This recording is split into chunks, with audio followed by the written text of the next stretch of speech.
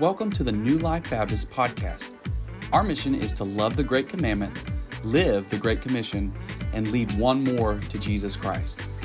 We thank you for listening, and we hope that you are encouraged today as we dive into God's Word. Well, amen. As we continue to worship together today, let me invite you, let's take the Word of God, let's open the Word of God and turn in the Word of God to Acts chapter 4. We continue from Acts chapter 3, and if you remember in Acts chapter 3, last Sunday we saw Peter and John, 2 of the 12, if you remember how they were being used by God to build and establish and extend the church of God here in the book of Acts, and they're on their way into the temple. And on their way into the temple, for a 3 p.m. prayer meeting, there's a lame man, a beggar on the side of the road who calls out to them. He calls out and he gets their attention. Peter and John turn and say, listen, bro, we don't have any money to give you. We don't have silver. We don't have gold, but we do have something that will not change your life for just a moment, but will change your life for eternity. And in the name of Jesus, they say, rise up, get up and walk. And all of a sudden, this lame man who's been there over 40 years of age, it says in Acts 4, he gets up and he walks, and not only walks, but he leaps and rejoices and starts showing the display of the power, the miracle power of the gospel of Jesus Christ, and he goes into the temple with praise on his lips. And as this man is leaping and praising, all of a sudden his praise gets the attention of people, and he begins to reach people. They all began to gather. All the people come and see this man. See the power of Christ alive in this man. They begin to pay attention, and Peter sees an opportunity, and Peter preaches the gospel. He talks about a Jesus who was buried, and a Jesus who died, and a Jesus who rose again for the forgiveness of sins. And he preaches the second gospel sermon here post-resurrection, and he preaches two things. He preaches guilt, but then he preaches grace.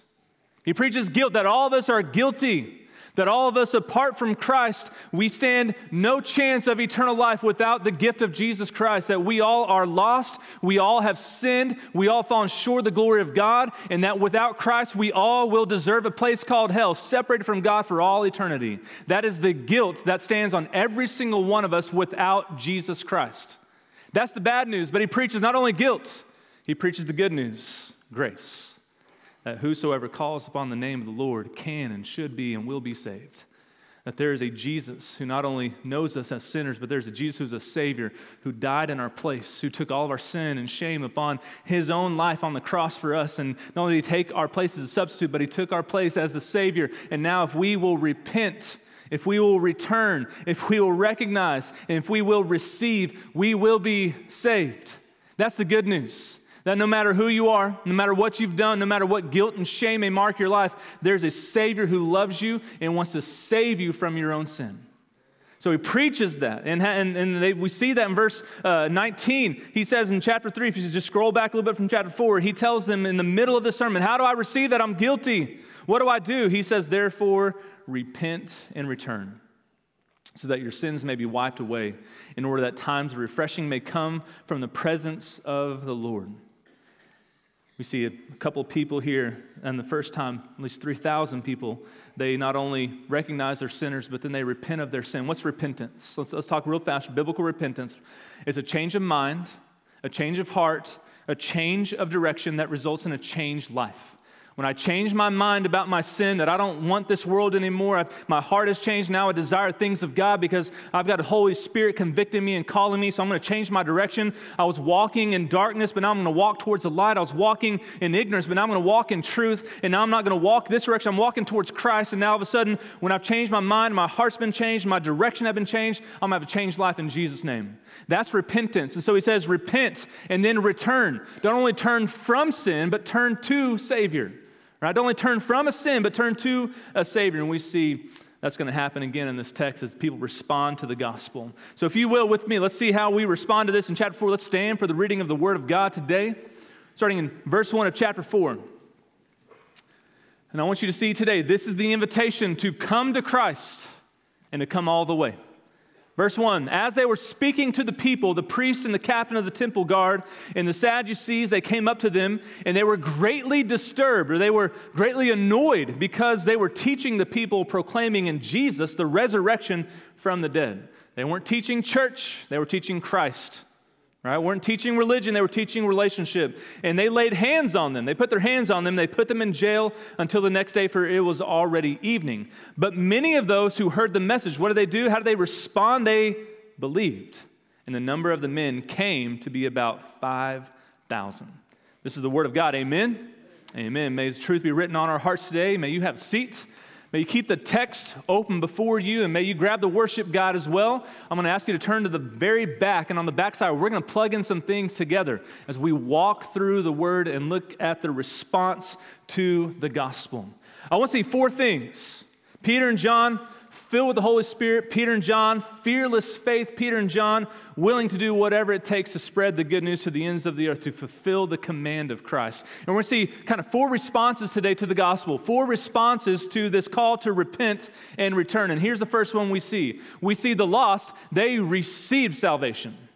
All right, the lost, they received salvation. How do we know that? Well, it says in verse 4 again, but many of those who heard the message, many of those who heard the resurrection, remember they were speaking about the resurrection. You go read chapter 3, Peter's sermon. He was talking about a risen Jesus. And many who heard the good news, the message, what did they do again? They believed.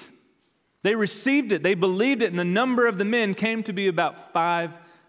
So we see 2,000 people. We go back, chapter 2, 3,000 men got saved. Chapter 4, 2,000 men get saved. There's at least 5,000 men who have responded to the invitation of Christ. Now, that doesn't count women and children. That's just the men represented here. And so it's possible there's 10 to 15 to 20,000 people who have said yes to Jesus, who have responded in obedient faith. And so there's 5,000 who have followed Christ. And so follow what's happening here. Peter's wrapped up his sermon. All right, he's preached the message. The message has been given. The church service has happened. And he's preached the message of a risen Savior. And the temple leaders are like, hey, that's enough. They finally had it. And say, we got to shut this down. We got to kill this. Peter, you're done. All right, they're grabbing the shepherd hook, pulling them off the stage, right? They've heard enough, and they arrest Peter and John. And it's almost, as you read this, it's almost as they're being dragged off the stage into jail. They're like, receive Christ, repent and return. And all of a sudden, as he gives this invitation, he gives an invitation to follow Christ. What do we see here? We see people, 2,000 at least, recognize their sin. 2,000 at least repent of their sin. And 2,000 receive Jesus as their Lord and Savior. Isn't that incredible? Incredible. That when they see the person given the invitation, when they see him being dragged off, they see him being taken to jail, they're like, all right, so if I follow Christ, I get Jesus in jail time. Right? That's what's on the line. And 2,000 people are like, sign me up. I'm ready to go. I'm willing to pay the price. I'm willing to count the cost. 2,000 people are all in on following Jesus. Why? Because he wasn't preaching religion. He was preaching the resurrection. He wasn't preaching rituals. He was preaching relationship. The gospel message is never that Jesus makes good men or makes bad men good. All right? The gospel message is never that Jesus makes bad men good. The gospel message is always that Jesus makes dead men alive. He wasn't saying, hey, just change a few habits. Just learn how to become a good person in the temple. No, he didn't say any of those things. He says, you need to receive Jesus. You need to recognize there is a Savior for your sin. And rules and rituals, morality, sacraments, performance, none of that will ever gain you salvation. If you're counting on behaving your way into heaven, you're going to be missing it by a long shot, because salvation, as we know, has never been a reward for the righteous. Salvation has always been a gift for the guilty. Always. It's never been a reward for righteous behavior. Never a reward for righteous people. It's always been a gift for those who recognize their guilt and the grace that comes in that relationship with Jesus Christ. And 2,000 men, they repent and they return because they know that only Jesus makes us right with God. Only Jesus gives us eternal life. Just like chapter 2, they were cut to the heart. And they knew, I got to respond to this with faith. And they knew this, I can never go back and undo what I've done.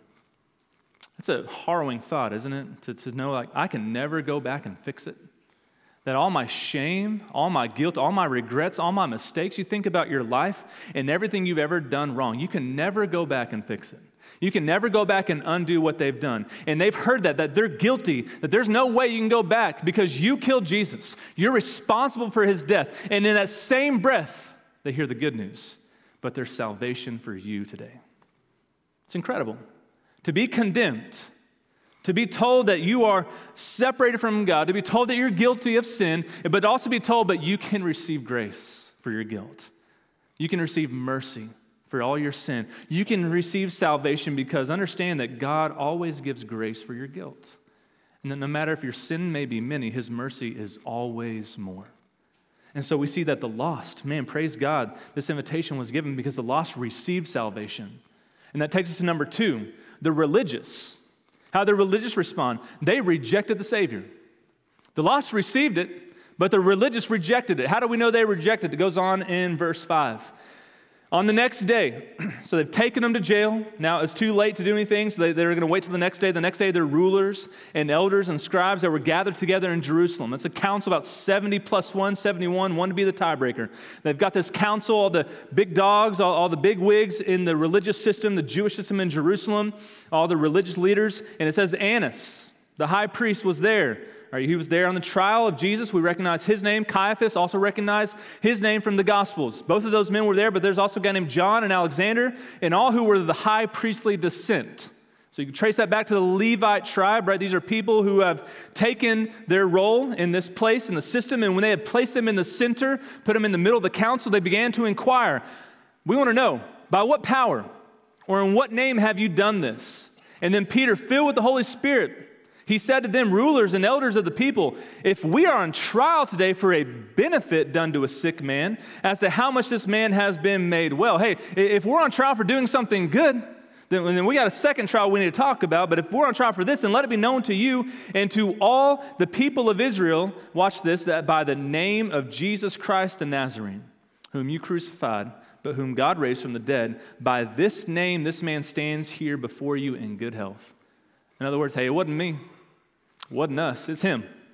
All right, the trial is up for Christ here because it was his power that did it. He is a stone which was rejected by you, the builders, but which became the chief cornerstone. We build all our life on Christ, and there is salvation in no one else.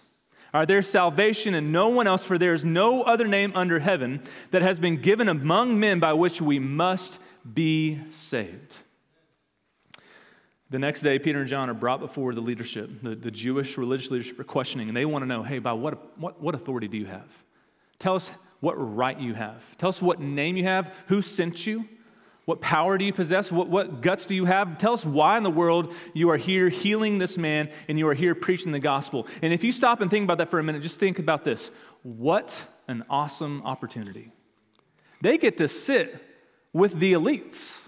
They have an ear in an audience with some of the most influential people in all of Jerusalem, and they get the opportunity to tell them the good news of Jesus, right? They're not like, well, I'm sorry, man, we shouldn't have opened our mouth. It's like, no, praise God, I've got a prison ministry, right? That's their thought process. That's their perspective, is that I've got an opportunity to share the good news of Jesus Christ with people I didn't have an opportunity with the day before, right? So I have an opportunity to share Christ with you, and they tell them, hey, we get to share the gospel with the most exclusive people in Jerusalem, and God opens the door. Peter is filled with the Holy Spirit, and he boldly proclaims, we did it by the name, the power, and the authority of Jesus Christ. We did it by him. In other words, it is the name of the one you killed, the name of the one God raised, the name of the one who's alive and still at work today. It is his power, by his power alone, that this man was healed. What's he saying? He's telling them Jesus is not dead. He's still alive. He's risen indeed, and there is salvation in no one else. He says in verse 12, there is salvation in no one else, for there is no other name under heaven that has been given among men by which we must be saved. Not only must we be saved by the name of Jesus, but we can be saved by the name of Jesus. It is only by his name. And so let it be very clear here in this church today, there is salvation for you and nothing else but the person and the work of Jesus Christ. There is no other way for you to be saved. There is no other way for you to get to heaven. There is no other way for you to receive eternal life. There is no other way for you to have forgiveness of sin. It is only, exclusively by Christ that we are saved.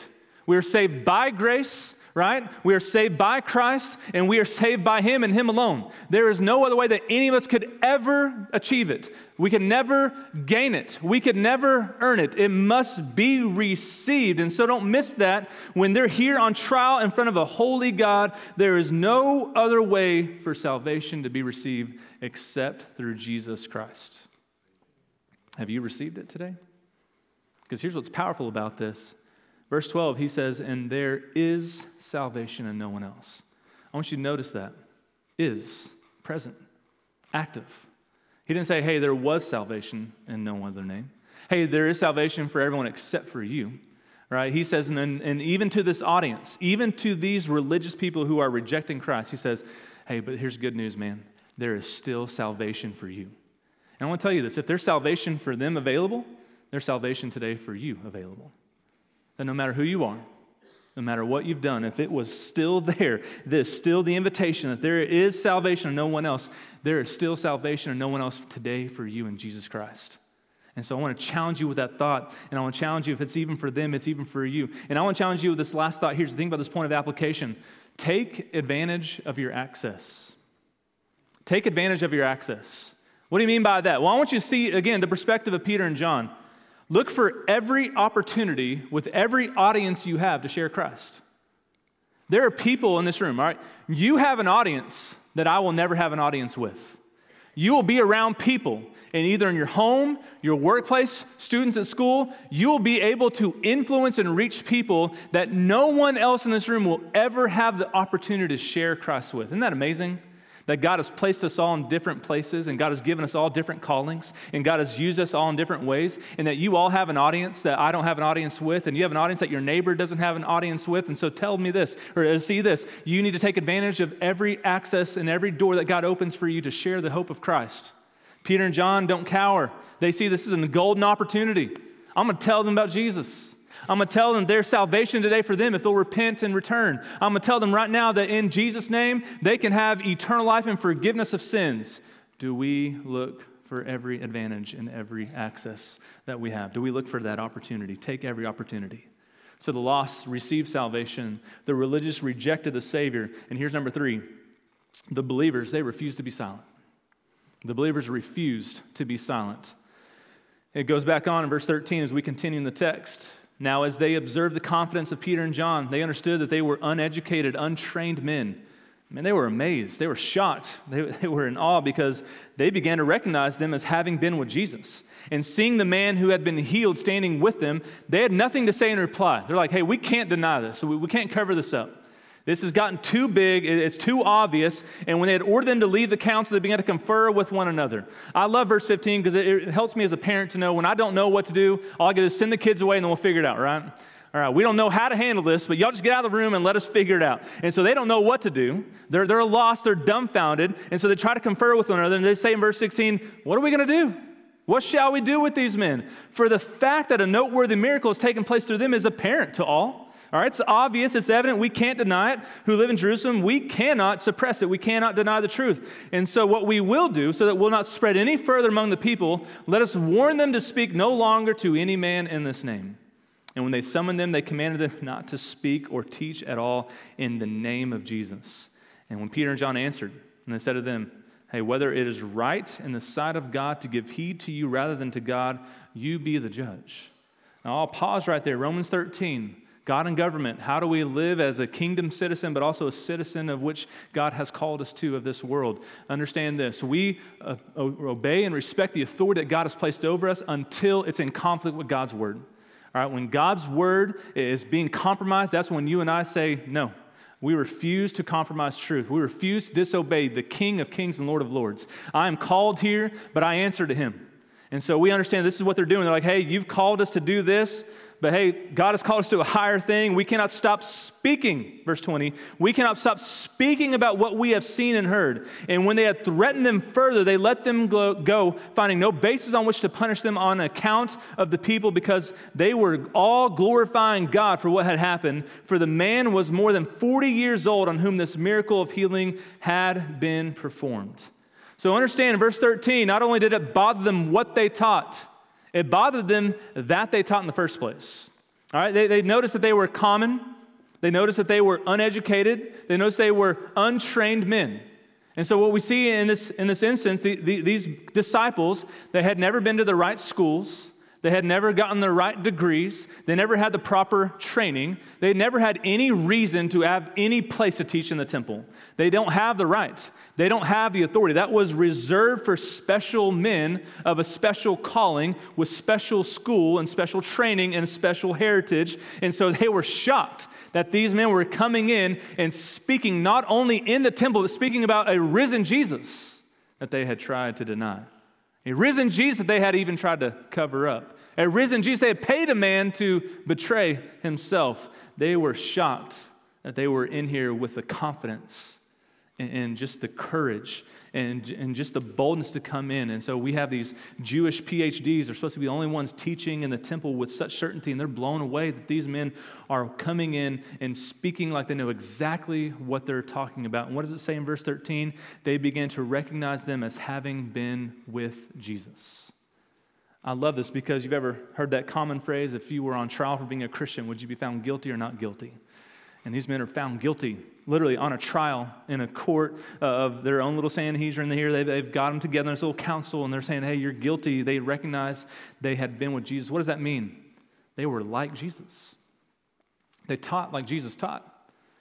Matthew chapter 5, when Jesus comes and starts preaching and teaching the Sermon on the Mount, they're all like, who is this man with such authority? We've never heard anyone preach and teach like this.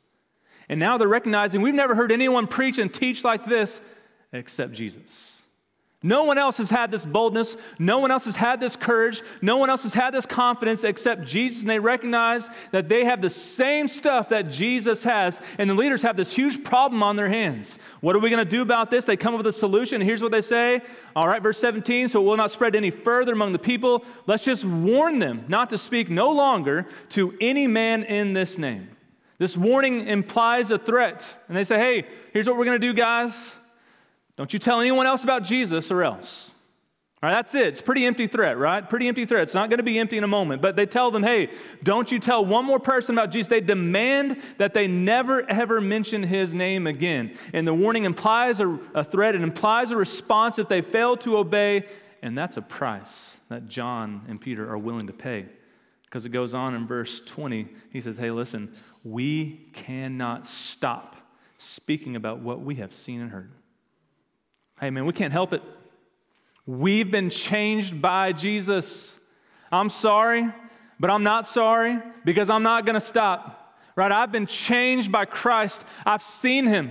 I've witnessed him. I've felt his love and I've felt his power. I've been filled with his Holy Spirit. I've been changed by Christ from the inside out, and there's nothing that can take that away from me. I'm here to tell you, and I'll tell everyone to the ends of the earth, I've counted the cost. I'm willing to pay the price. I will do whatever it takes to spread the word about Jesus. I can't stop telling people about Christ. Boldness, courage, confidence, 100% undeniable truth. And if I could share that same boldness with you today, there is nothing that will change your life like Jesus Christ. I've felt it. I've experienced it. I've learned it. I've been trained in it. I've known it. And now through the power of the Holy Spirit and the living Word of God, there is nothing better than Jesus Christ. It's 100% deniable in my life. I've been following Christ for a long time, and here's what I found. There's nothing better than him. I don't need anything else. I don't need the world. I need Christ. And I want to implore you, if I could persuade you today, if I could just tell you, I don't ever want to stop, there's nothing better for you than to taste and see that Jesus Christ is good. And they can't stop. And so I want to challenge you to see this application here. Be committed to Christ no matter the cost. Be committed to Christ no matter the cost. It's kind of an interesting turn here. In the early church, these believers were commanded to be quiet about Jesus. But in today's church, it's often we have to encourage you to get loud about Jesus, right? It's kind of interesting. They're told, hey, y'all are too loud. You're talking about Jesus too much. We're commanding y'all to turn it down and be quiet and don't talk about him anymore. And oftentimes the calling for us as a church, like, hey guys, we need y'all to be more bold. Y'all need to go out and be more of a witness. Some of you have never shared Christ with one person. You need to do that today. And so it's interesting that they were all of a sudden commanded to be quiet, and we need to be commanded to be loud. And my question is, how could you ever be quiet about a man who saved you from your sin? How could you ever be quiet about a Jesus who's given you his entire life so that you may live. So you go and be committed to Christ no matter the cost. And here's the fourth thing that we see, and we'll wrap it up here. All of a sudden, the church now requested strength. They requested strength. How do we know that? Look in verse 23. When they had been released, all right, they were let go of the council. They went to their own companions. They went back to the church. They reported all the chief priests and elders had said to them. And when they heard this, they lifted up their voices to God with one accord in unity and said, O Lord, it is you who made the heaven and the earth and the sea and all that is in them. God, you're sovereign over all things, who by the Holy Spirit, through the mouth of our father David, your servant said, we were prepared for this. Why did the Gentiles, the nations rage? Why the peoples devise futile things? The kings of the earth, they took their stand. The rulers were gathered together against the Lord and against his Christ. For truly in this city they were gathered together against your holy servant Jesus, whom you anointed, both Herod and Pontius Pilate, along with Gentiles and the peoples of Israel, to do whatever your hand and your purpose predestined to occur. So none of this is happening outside the control or purposes of God. Everything is still within God's perfect plan. And they say this in response, all right, God, you're in control of all this. And now, Lord, take note of their threats and grant that your bondservants, grant that your servants, your slaves to you, that we may speak your word with all confidence. And God, in response to this, we're asking for more confidence, more courage, more boldness while you extend your hand to heal. Signs and wonders take place through the name of your holy servant Jesus. And when they prayed, a dangerous, bold, courageous prayer, the place where they had gathered together was shaken, and they were all filled with the Holy Spirit, and they began to speak the word of God with what? Boldness. They began to speak with boldness. Church, this is how true believers respond to opposition and persecution. When things get hard and things get tough and we feel like the world and the enemy is coming against us, what do? They stop and they pray and they ask for more boldness. God, give me more courage. God, it's getting kind of hard to follow you. God, the world wants me to compromise. Satan is tempting me to be discouraged. Man, my friends are discouraging me. I'm getting no support. I feel like I'm all alone on an island. And so God, in response to that, give me more, right? Give me more courage. Give me more boldness. They pray courageous prayers. Notice, they didn't ask for protection. They asked for power, right? They're not, hey, God, protect us from the enemy. Protect us from the council. No, they say, God, give us more power. We're willing to go to the end. I'm going all the way to follow you, Christ. I want a power to preach the word. I want power to be witnesses. I want a power to see God move. I want power to be used more by you. There was prayer for more boldness and more courage for the mission in the face of opposition and persecution. And so let me challenge you with this. Don't exchange your courage for comfort. Don't ever exchange courage for comfort. It is so cheap to have comfort in this world. I want to be bold. I want to be courageous. I want to be strong, for the Lord your God is with you wherever you go. I fear that we pray more for convenience than we do for courage. Hey, God, if you don't mind, will you remove every obstacle out of my way today so I can just live not by faith, but I can live by sight? That'd be great. Hey, God, if you don't mind, help a brother out. I'd like today to be smooth and easy. I don't want my faith tested, and I don't want to have any trials, and I don't want to grow in my walk with you. I don't want to be dependent on you. In fact, if I could just be dependent on my circumstances, that'd be even better.